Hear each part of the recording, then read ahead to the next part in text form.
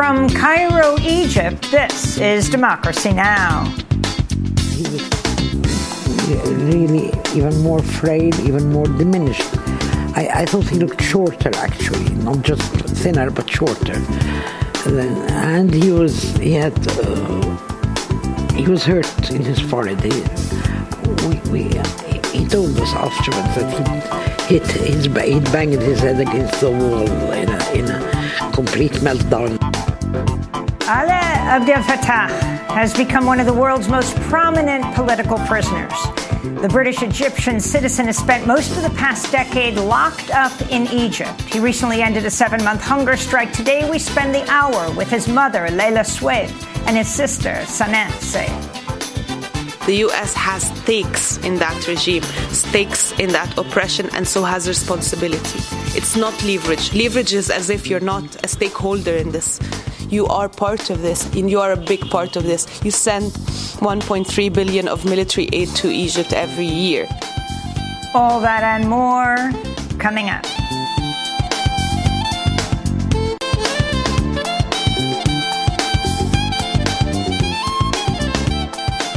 Welcome to Democracy Now!, democracynow.org, the War and Peace Report. I'm Amy Goodman. We're broadcasting from Cairo, Egypt. In Colorado, the gunman suspected of shooting and killing 5 people Saturday night at Club Q, an LGBTQ plus nightclub in Colorado Springs, has been indicted for murder and hate crimes. Officials have identified the 5 victims as Daniel Davis Aston, a 28-year-old trans man who moved from Tulsa, Oklahoma 2 years ago and worked as a bartender and entertainer at Club Q. Kelly Loving, a 40-year-old trans woman who had recently moved to Denver and whose sister described her as loving, caring, and sweet.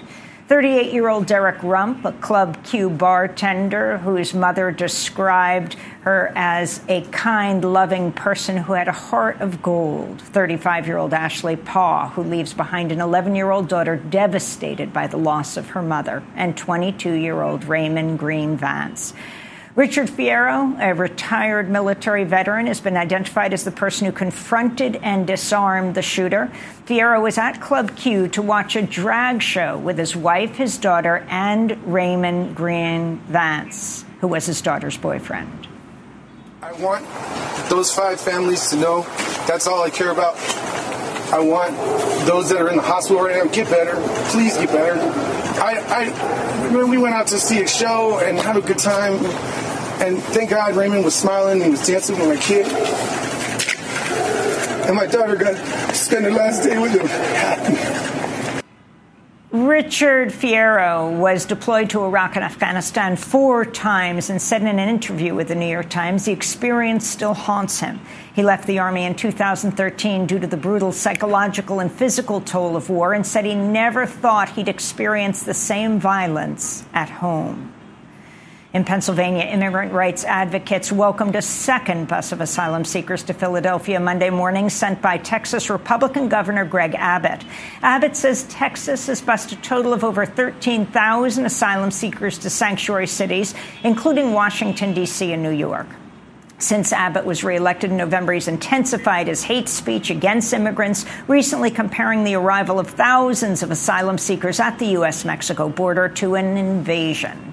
It's the same term used repeatedly by the white supremacist gunman charged with killing 23 people at a Walmart store in El Paso, Texas in 2019, the deadliest attack on the Latinx community in modern U.S. history.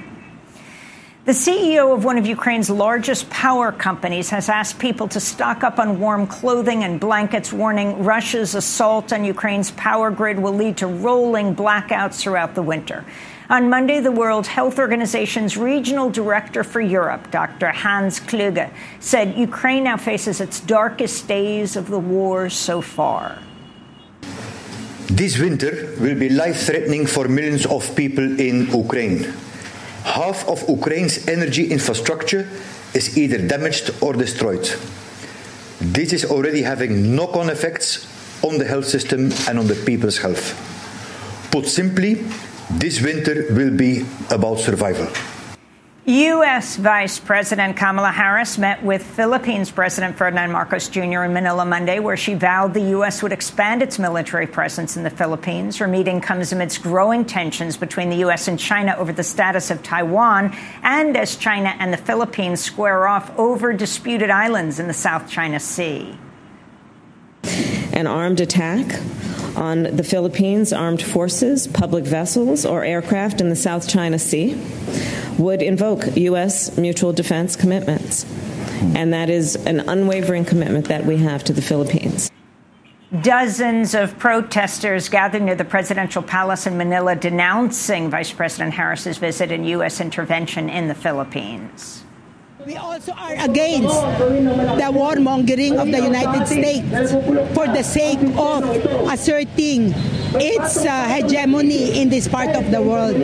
We don't want our country to be used as a springboard or launching pad of the wars of the United States against China or any other country. We want a peaceful Philippines and a peaceful region. In Indonesia, the death toll from Monday's powerful earthquake in West Java province has soared to over 260 people. More than 1,000 were injured. Dozens more remain missing as rescuers continue to search for survivors in the rubble of collapsed buildings. Many of the victims are school children. In China, at least 38 people were killed Monday after a fire swept through a two-story factory in central Henan province that housed chemicals and other industrial goods. Local officials said the fire began after welders allowed sparks to fall on cotton fabric, causing it to ignite. According to the Hong Kong-based China Labor Bulletin, an average of 75 Chinese workers died of workplace-related deaths each day in 2020. In more labor news, members of a union representing U.S. freight rail conductors have voted to reject a tentative labor contract. It's the fourth and largest of a dozen rail industry unions to reject the agreement brokered by the Biden administration last September. Many of those rejecting the deal said the tentative contract failed to address chronic staffing shortages, long hours, unpredictable schedules. If any of the unions decides to strike, others will honor their picket lines, setting up a potential nationwide strike by more than 100,000 workers as soon as December 9th. Jeremy Ferguson, president of the International Association of Sheet, Metal, Air, Rail, and Transportation Workers, said railroad executives can avert a strike by returning to the table to bargain in good faith.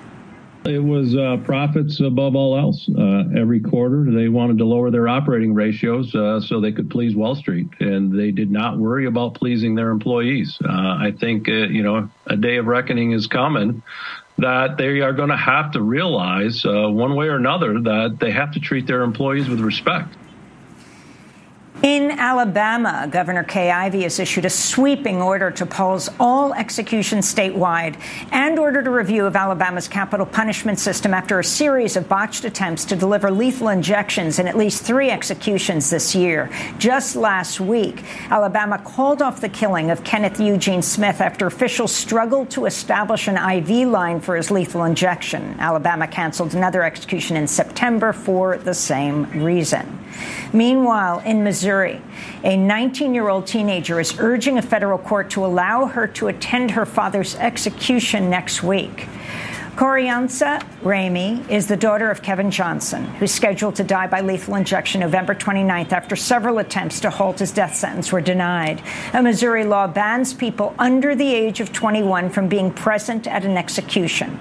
In a statement, Ramey said, quote, "If my father were dying in the hospital, I would sit by his bed holding his hand and praying for him until his death, both as a source of support for him and as a support for me as a necessary part of my grieving process and for my peace of mind," she said.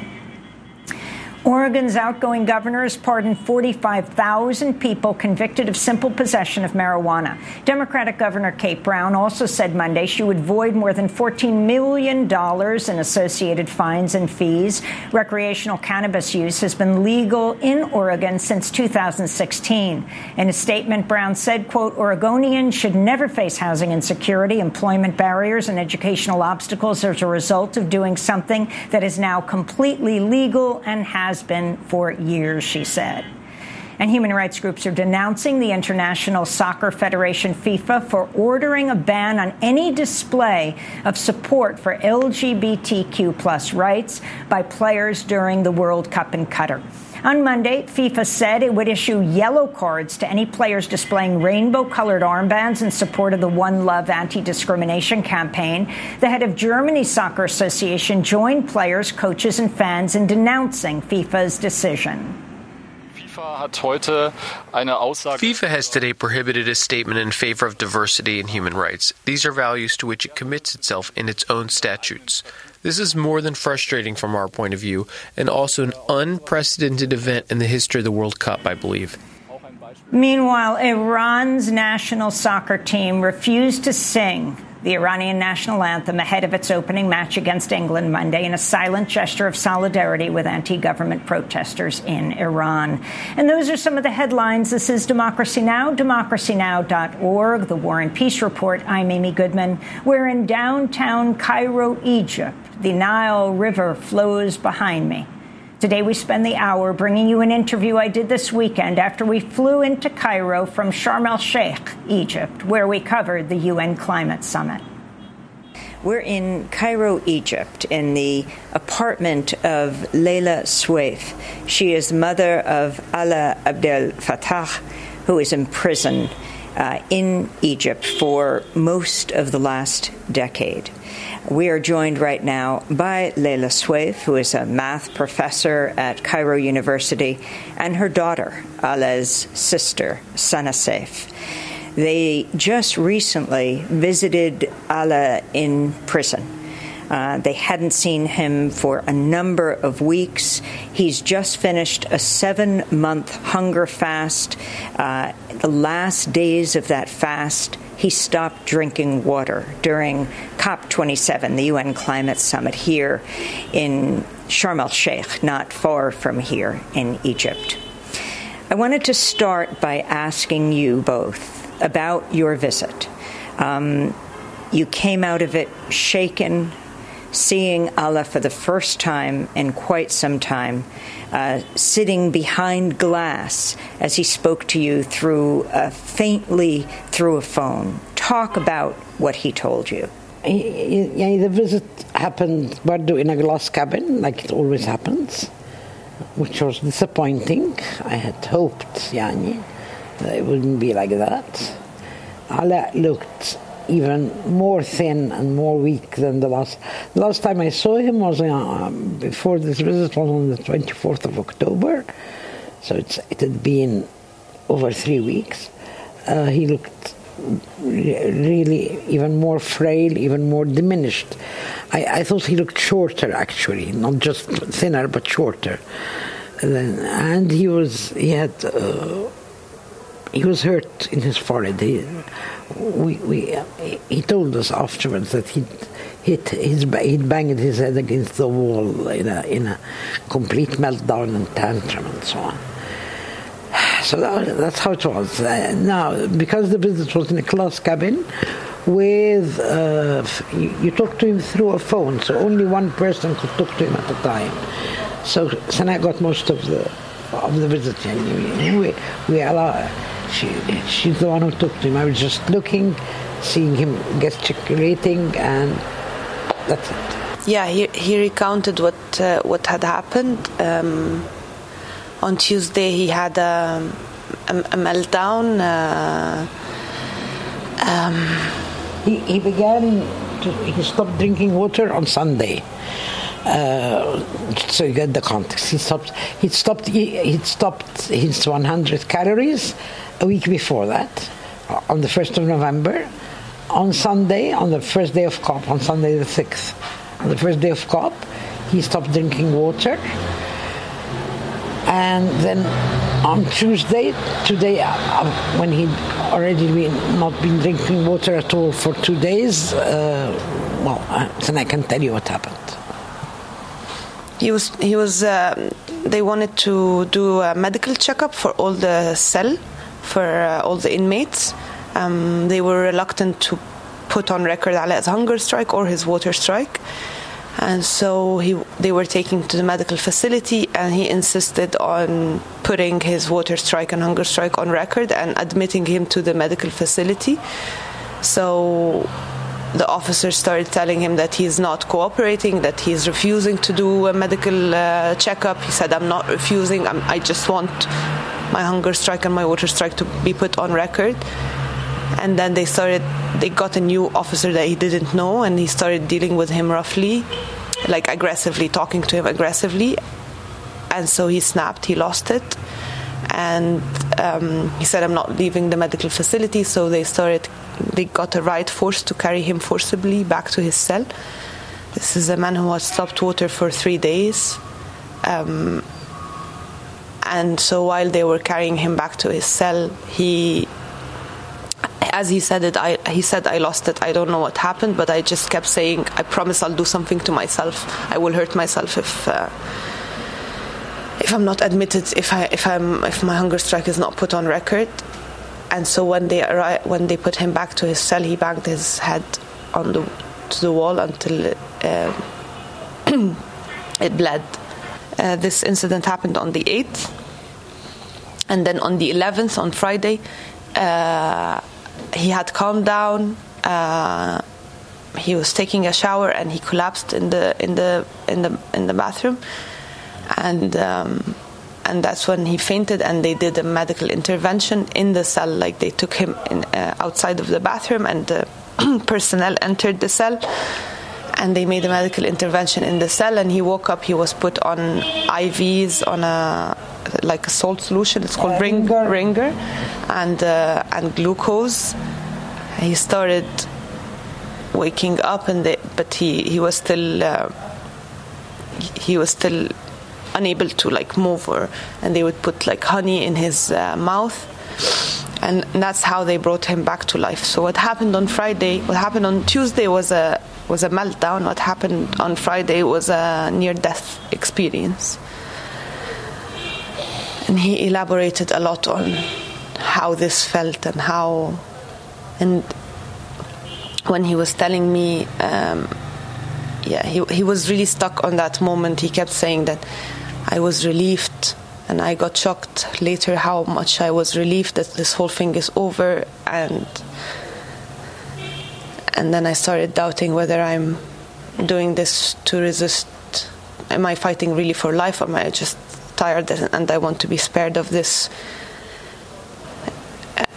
A good part of the visit was on this elaboration of him talking about how much he felt relief by this near-death experience.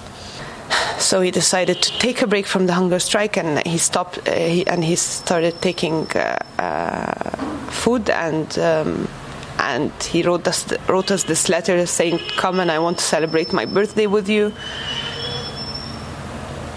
And in the visit, he was saying, I wanted to stop it and decide whether I go back to my hunger strike or not. But after the discussion we had, and after seeing his psychological state, my advice to him was no.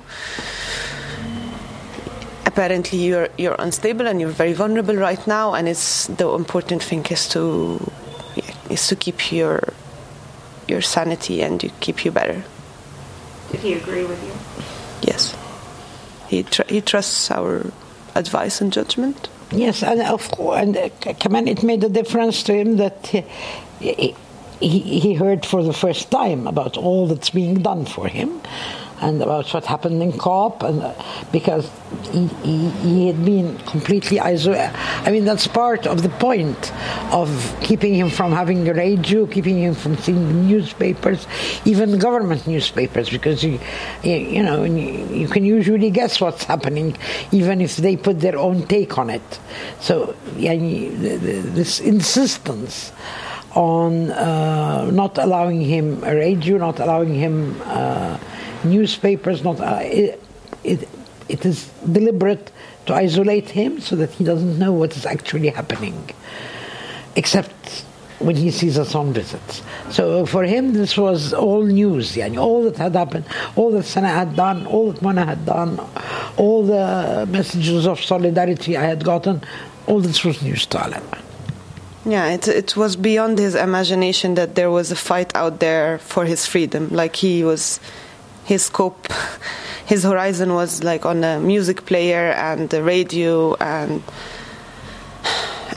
finding a way to cling back to life. Like, we were on totally different frequencies. He's talking from this very dark place, and I'm telling him that we're going to get you out. There is a big fight of getting you out. We're going to get you out. And so that, of course, it shocked him. It was a surprise to him, but it also gave him some strength.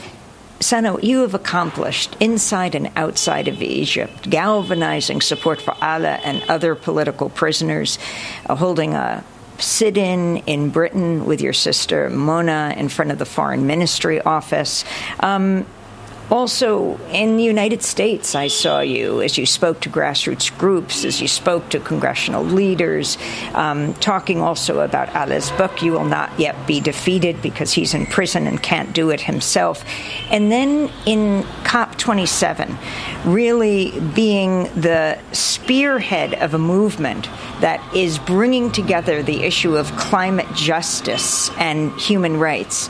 Did you ever imagine that you could have this effect? No, I never imagined. Of course, I was planning to try and use the conference to get some attention on my brother and the human rights situation in Egypt. But I never imagined that I would be so beautifully adopted by the climate movement, and that they would empower us. It was overwhelming and really heartwarming, and I never imagined the scale of media attention or the solidarity that we've seen. When you spoke to Alaa and you talked about the kind of global support that he's getting, his statement, any form of political organizing that may solve our global crises has to stem from personal solidarity like this. How did he say this to you through the glass, through that partition? So that was after he recounted what happened to him. We started telling him about the campaign. So it was starting to hit him. And then I gave the speaker to my aunt so she can also recount to him. So it's not just me, like everybody's telling you it's really big. And that's when I think I saw it in his face, like it was starting to hit him that there is a world outside of this very dark place he's in right now. And that's when he said this one sentence. It's like a part of him, this intellectual, political part, for a second got awakened, a glimpse of it, but it before the visit ended, it became shut again. He closed on again to this very dark place he's in right now. But I'm glad this part of his character exists and is present, and he just needs to get out of prison for it to really flourish. Is Alaa planning to go back on a hunger strike? Alaa, in the visit, he was telling me, should I go back tomorrow? I said, no, wait. I gave him a date. I'm not going to say that date publicly, but I know they know the date. I told him your body needs a rest, but if this date comes without me telling you otherwise, then you go on hunger strike. So there is a date set between me and Alaa and the Egyptian authorities. Sana Seif and Leila Swaif, the sister and mother of political prisoner Alaa Abdel Fattah. We'll be back with them in 30 seconds. So you think you could tell heaven from hell, blue skies from pain? Can you tell a green field from a cold steel rail, a smile from a veil? Do you think you can tell? Pink Floyd's Wish You Were Here. This is Democracy Now!, democracynow.org, The War and Peace Report. I'm Amy Goodman. We continue now with my interview here in Cairo, Egypt this weekend with Leila Swaif and Sana Seif, the mother and sister of the British-Egyptian political prisoner Alaa Abdel Fattah. Let me ask you about what you did in Britain. Before COP, you and your sister Mona had this sit-in day and night in front of the British Foreign Ministry through the end of the Prime Minister Truss to Rishi Sunak. What was the response in Britain? And explain what you're demanding. Of course, you, your sister Mona, and Allah himself are British Egyptian citizens. The same, consular access and bring him to London, bring him home to London. The British government is very clear that Alaa is a British citizen. Yeah. What we hold them, what we're very disappointed with is that they're accepting the Egyptian narrative of not acknowledging his dual nationality. What kind of response did you get to your sit-in? It's so I sat outside the Foreign Office for 20 days.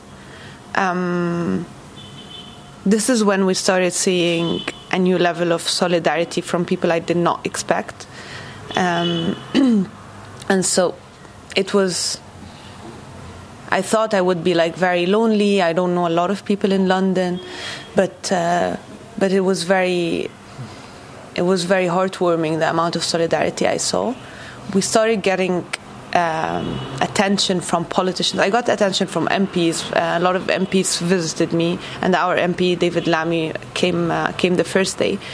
But we started getting attention from the government near the end, right before COP, when we got a phone call from the Foreign Secretary James Cleverly, and then I got this letter as a response from the Prime Minister Rishi Sunak. After you came out of the prison where you saw Alaa, you didn't go first to the British government to tell them what had happened. You went directly to the media. Why, Sana? I was really, really angry and disappointed that while Alaa was enduring all of this horrible experience, this was happening at the same time while governments were getting assurances that Alaa's health will be preserved. So I was really angry at all of the backdoor promises and I felt like I've been going about it the wrong way, believing in those promises. And this time, these are not promises that were made in the dark. Like, these are not promises that were made privately. President Macron of France said that Sisi told him that he commits to preserving Alaa's health on Monday, and on that same day, or on Sunday, and on the second day and day after, a unit dealt with Alaa forcibly. So I was feeling really angry, and I lost faith in that process, in that kind of process. Leila, tell us about your son, Alaa. Alaa in particular, there is a special bond between us because for 4 years, for 5 years, his father was in jail, and before Mona was born, it was me and Alaa in France, with me doing my PhD, with Steve in jail.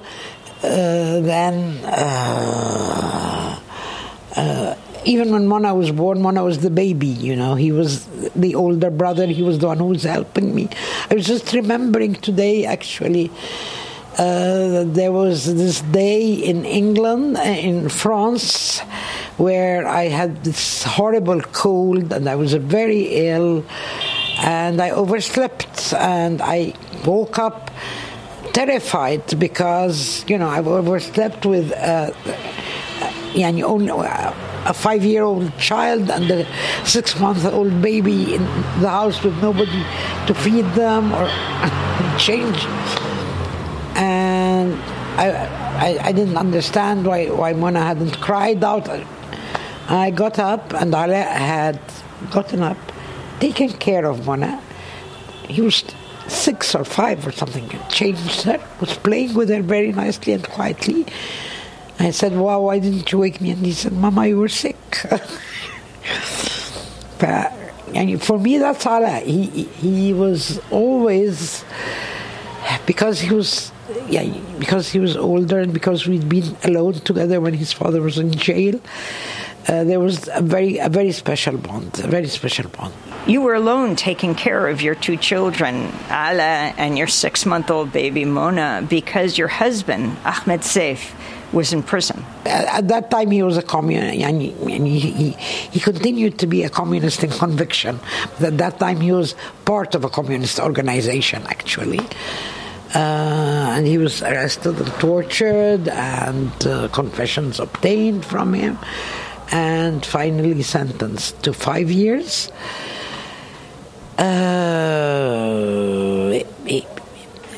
It was a bit like Ala's trial in that they came out on bail and then were tried when they were out, and then they were arrested again, and so on. So that's how we got Mona.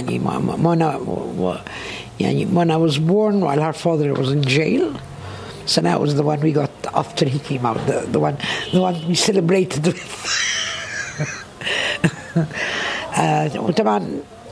When we got Sanaa, and he was 12 years old, so for him she was, somewhere in between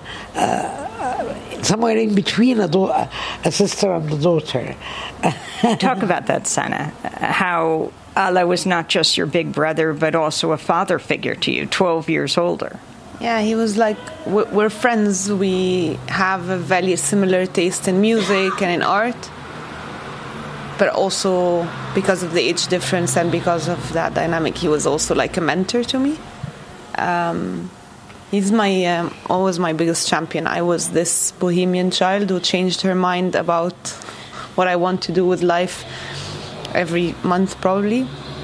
But he was always like very excited to the new idea or project. So I want sculpting. So he would like research and find a place, and we go, and I learned sculpting for a while. Then I like pandas and I want to be a vet. And then he goes and devotes also a lot of time and research into let's study pandas and painting until I settled on filmmaking. And by the time I settled on filmmaking, nobody had believed me. Like, of course, you just wait it out, sleep on it, honey. But Haleh was like, no. He was very excited, and I settled on filmmaking really. And my first laptop where I used for editing, Haleh was the one who got it. I mean, of course, he asked you all to pitch in, but it was his project. My first ever filmmaking workshop. My first set was his friends. He had friends who worked in filmmaking, and they took me with them so I can see a film set. Sanaa, as a filmmaker, you helped Jehannoudjian make The Square, the Oscar-nominated documentary about the uprising at Tahrir Square. Yeah, I wasn't as... I was trying to... I was very resistant to the family. I didn't want to be in politics like the rest of my family. I was... but 2011 got me. So I was... Before 2011, I was very disinterested. I didn't want to know anything about their political activism, and it wasn't the only thing in life. Like, right, it was part of their identity, but it wasn't the dominating part. But 2011 really inspired me. I was 17, and it was. I went to the first demonstration by coincidence, but then it was really inspiring to me and to my whole generation, really. Sanaa, when did you first go to prison? You have been in prison for more than 3 years. 2014. 3 years after the Arab Spring. Yeah, it was during Sisi, of course. I was part of a demonstration that was calling for the release of political prisoners. I know it's there was this new demonstration law, anti-protest law. And so I was part of it, and I got arrested. My main motivation then was really personal. It was obvious that the revolution was defeated, and I think if it wasn't for my brother being in prison, I would have tried to step out of that, to just go back to my normal life. But my Alaa was in prison, and so I was advocating for political prisoners. And that's how I got arrested, and I was sentenced to 2 years. But then I got pardoned. I got a presidential pardon after a year and 3 months. You have gone on hunger strike. Can you describe how it feels, the stages you go through? I was on hunger strike. I went on hunger strike only once for 72 days. It wasn't partial, it was a full strike. I didn't take any water and salt. Yeah. What happens is that by the 5th day you stop feeling hungry. Like, you don't actually feel, you don't starve. Somehow the body understands that it's not going to get food. But there are phases. It starts, so the body needs energy, so it starts by breaking the extra fat, using the extra fat to get energy. After that, after it's done with extra fat, it gets into break muscles to get energy, and that's a very painful phase. After the breaking of the muscles,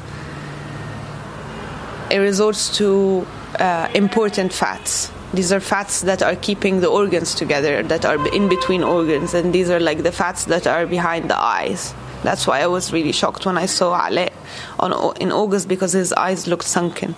And I remember when I did my research before my hunger strike, that means we're at a very critical phase. By day 70, I think by the end they did make a medical intervention. I had already my blood pressure was very low, so I would take salt solutions, salt sachets, so it wasn't enough. So I accepted a cannula, and I accepted salt. I did not accept glucose.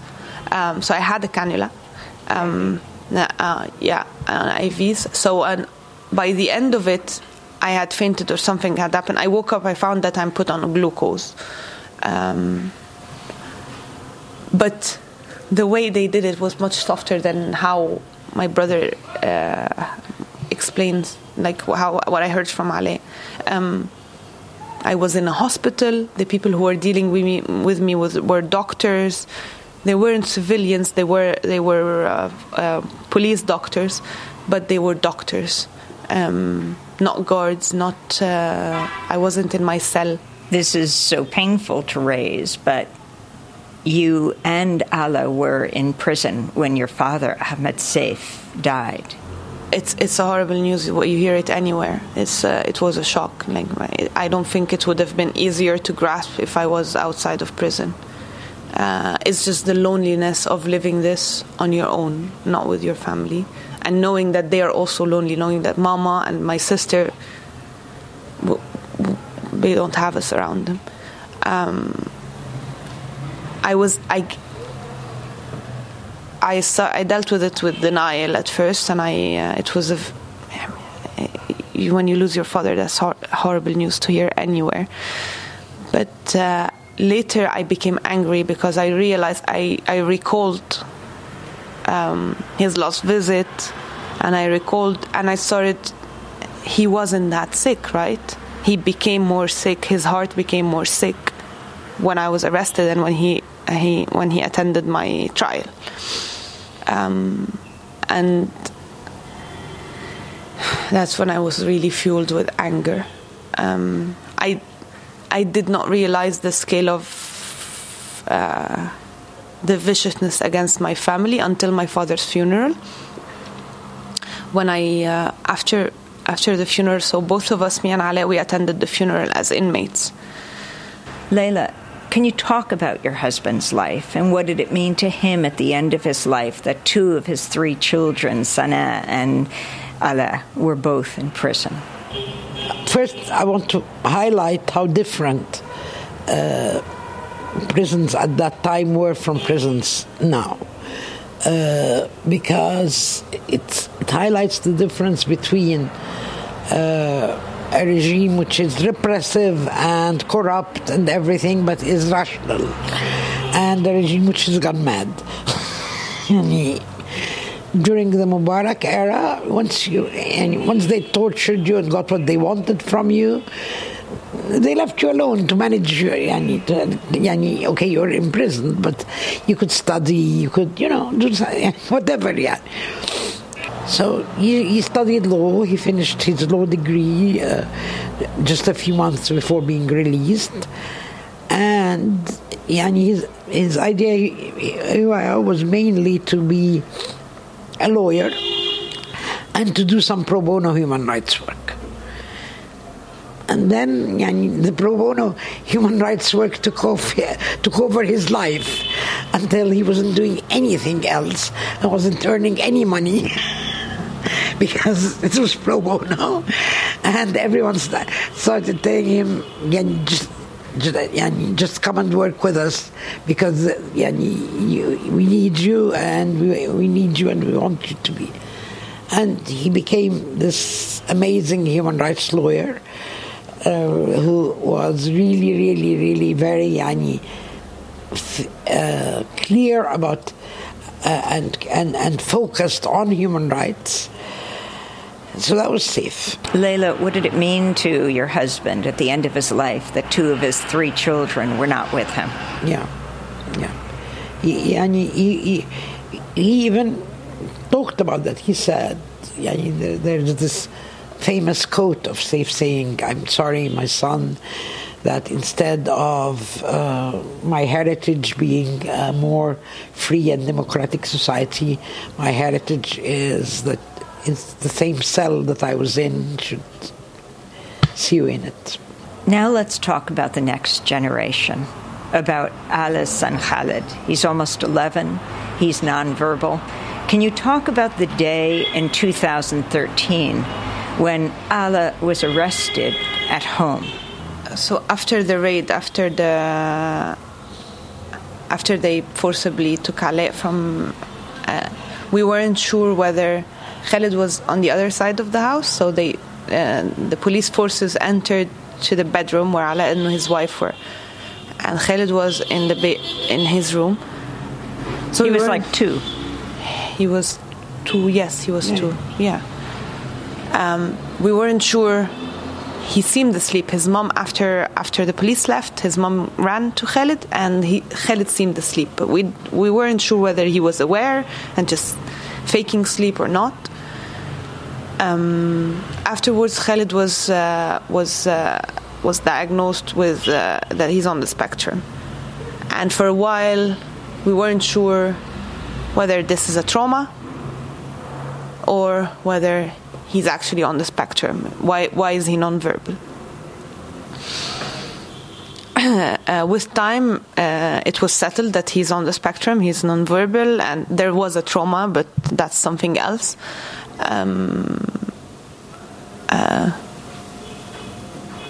But Khaled has never had a stable life. Kids generally need a stable life, but kids on the spectrum, kids with autism, need a stable life. And we've tried everything. It doesn't work without his father being in his life. He's really, really attached to his father, although they haven't spent a lot of time together. So when Khaled all of a sudden is not allowed to visit Alaa, he gets really, really, he acts out and he gets angry and he expresses that.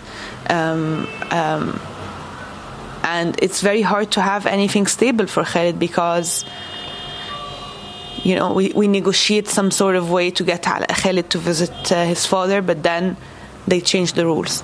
Or they decide that visits are behind a glass shield. Or Alaa is now was in a facility where he got tortured, and his torture is present during the visit. So you can't have a kid present with things that horrible and that epic happen, and we have to change Khaled's routine. And it's very obvious that he's attached to his father, and he's really angry that the system keeps changing. When Alaa was briefly released in 2019, Alaa finished his 5-year sentence and he was released for 6 months. And then he was rearrested. although Alaa was on probation, so he had to present himself to the police station from 6 p.m. to 6 a.m., but he still had half of the day of freedom, from 6 a.m. to 6 p.m. That brief period really mattered with Khaled. They built a new, beautiful relationship, and even all of the people who work, the professionals who work on Khaled's case, such as the speech therapist and psychologist, all of them noticed it's not just us, the family, or his mom. All of them said that there has been great improvement. This really has. It really matters to the kid to have his father. He's really attached to his father, and he needs his father.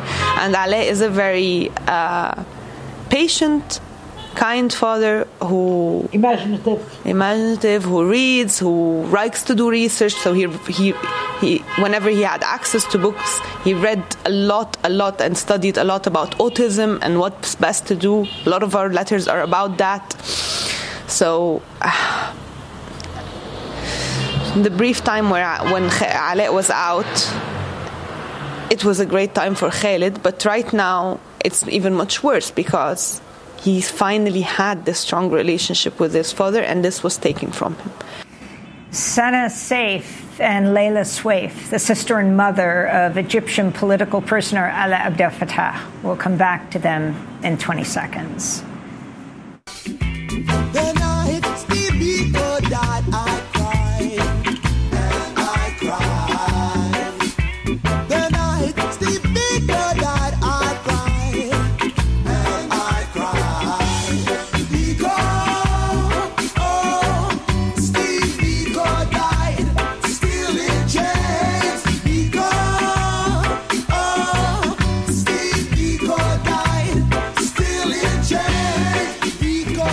Biko's Kindred Lament by Steel Pulse. This is Democracy Now!, democracynow.org, the War and Peace Report.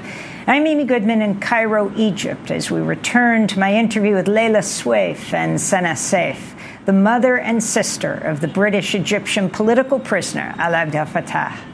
I asked Sana about Alaa's most recent trial, when he was sentenced to 5 years in prison last December, and whether they were ever allowed to see the evidence brought against him. The lawyers were never allowed to see to access to the case files. The lawyers were never allowed to make a case, and the prosecution never made a case. The judge just gave the sentence like that. We only know two facts about this case. We only have one. Yeah, we only know two things about this case. The first thing we know is that the only piece of evidence is this Facebook post that he shared about a prisoner dying of torture in Egyptian prisons. It was someone else's Facebook post that he yes, he only shared it, and the Facebook post mentioned an officer who tortured a certain prisoner who died. Alaa was arrested and kept under the authority of this same officer. This is the officer that, not that tortured him himself, but that supervised his torture. His name is Ahmed Fikri. This is the pseudonym, and Walid al-Dahshan is the real name. And this man continues to work in. Alaa now is transferred from the facility where this man is. But we've made several complaints against this man and saying that there is a vendetta. There is clearly a vendetta because it's in the case files. It's not just because we're claiming there's a vendetta. And nothing. The other thing we saw by coincidence, by luck, a piece of paper that says when is his release date, and his release date is in 2027. Alaa was arrested in 2019. He was sentenced to 5 years. That's what we all heard in court. But his release date is 2027. Why? Because they decided that the 2.5 years he spent in pretrial detention are not to be counted in. It's pointless to talk about the legal procedure, really, if each step of it is a sham. How many years of the last decade has Alaa been in prison? 9. 9 of the last 10 years? Yeah, 9 of the last 10 years. Now, with world leaders calling for Alaa's release, what gives you hope the fact that that all of this injustice is not happening in a corner hidden somewhere, that finally there is a spotlight on it. I'm not very, very hopeful because I'm worried that COP has ended, the cameras will leave. Also, Alaa's hunger strike is broken, so that means the urgency that maybe the British government maybe have felt, if they have felt urgency, will be will fade a little bit. But yet still there was a spotlight, worldwide spotlight on this extreme injustice, and that gives me hope not only for Alaa but for the rest of the political prisoners and the human rights situation in Egypt. Your estimate of how many political prisoners there are in Egypt? The estimate is 65,000. The estimate that most of the proper human rights organizations have done. From my experience, from what I saw, there is no way to give a proper estimate. Even if the Egyptian authorities themselves wanted to have an estimate, they wouldn't be able to get a proper estimate, because especially my last arrest in 2019, I noticed things have become really hectic on the ground. They have lost control. You have several agencies that arrest. Many of those have facilities, jails that do not exist on paper, and so national security has its own jails, and these are not prisons, these are not official prisons, and so prisoners are not admitted. I was in an official prison. I was in a place where I knew I have a number, a code, a record. I am on record. There is a paper trail behind me, and so I exist. But even in the facility I was in, there were people who didn't exist on paper, officers and inmates. One of the girls, the girls that were arrested from Sinai, she had a baby. She went into labor in prison, so she did not exist on paper, and her baby did not exist on paper. And seeing the scale of this madness, it has escalated starting 2019. That's why I say I cannot believe any estimate, because we will never really know the number until the doors are open. I don't think the authorities themselves are capable of knowing the number. The machine has become so monstrous and so hectic that it's hard to track. The U.S., you have met with who? And how high up did the demands go? I mean, Biden has come to Egypt, has met with Sisi. We saw the pictures of them laughing. In Sharm, I met with Nancy Pelosi, and with Samantha Power, who is the head of USAID. Before that, when I traveled to D.C., I had meetings with people from State Department, a lot of members of Congress, and in Senate. I also met with some members of the Senate in Sharm. I don't know. I made appeals to President Biden. I don't know what happened really on the ground. I made appeals, and I know the appeals reached the president. I know the appeals reached the White House. I don't know what happened when they met. And what I know is that during the time President Biden was here in Egypt, this is when Alaa had his near-death experience, right? That was on Friday. That's what I know. So that does not give me a lot of hope. Of course, if President Biden has pushed for the case strongly, then Alaa would be out shortly, would be out soon. Do you think the U.S. has that much power? Absolutely. I don't just think, I know. I know the U.S. has that much power. We've seen, when I traveled to the U.S., a lot of those politicians and those, and even aides in Congress offices would tell me, we don't have that much leverage. You don't understand. There was a vicious campaign against me being a foreign spy and espionage. And I was being harassed in Sharm el-Sheikh, even physically, people following me and showing themselves to me that they're following me. You mean these are Egyptians? Egyptians, okay? The day the American administration appeared, all of these people just disappeared as if you clicked on a button. The state media narrative all of a sudden changed, and they started, instead of saying that Alaa's sister is a spy and that we're not going to be forced by the West, things like that. All of a sudden, they started talking about how Alaa's sister applied for a pardon, and poor thing, he has a kid on the spectrum. This is really devastating. The U.S. does not only have leverage. Leverage is a bad way of putting it. The U.S. has stakes in that regime, stakes in that oppression, and so has responsibility. It's not leverage. Leverage is as if you're not a stakeholder in this. You are part of this, and you are a big part of this. You send 1.3 billion of military aid to Egypt every year, and you train their police officers. You train their army officers. They are so the whole military and police apparatus is so dependent on cooperation with the U.S. So dependent. It's not just the money. I mean, the money طبعا is important, but money and bigger money comes from the Gulf and so on. But it's this whole operation is a U.S. operation. The helicopters they use to track people in the desert. This is a U.S. This whole Sisi thing is a U.S. security operation. Yeah.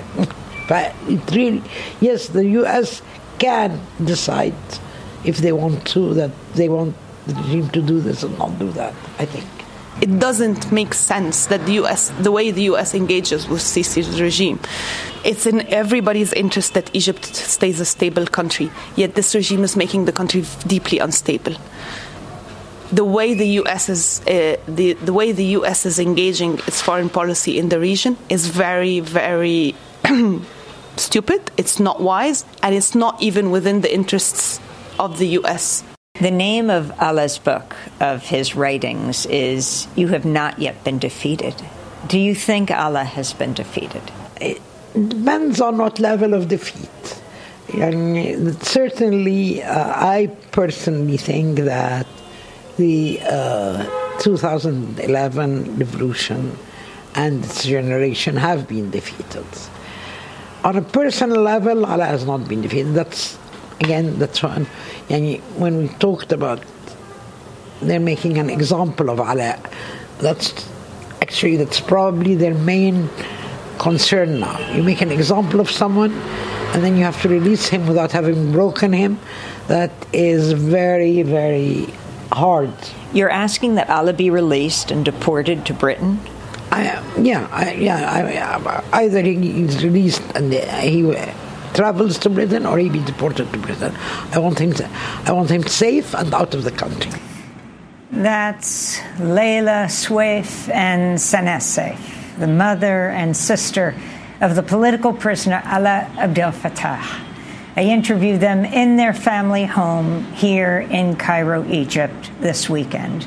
And that does it for this show. Special thanks to Sharif Abdel-Quddus, Hani Massoud, Dennis Moynihan, and Nermeen Sheikh here in Cairo, and to Mike Burke, Sharina Nadora, Robbie Karen, and Julie Crosby in New York. Democracy Now! Is produced with Renee Feltz, Dina Guzder, Messiah Rhodes, Maria Taracena, Tammy Warnoff, Sam Alcoff, Tamari Astudio. I'm Amy Goodman. Thanks so much for joining us.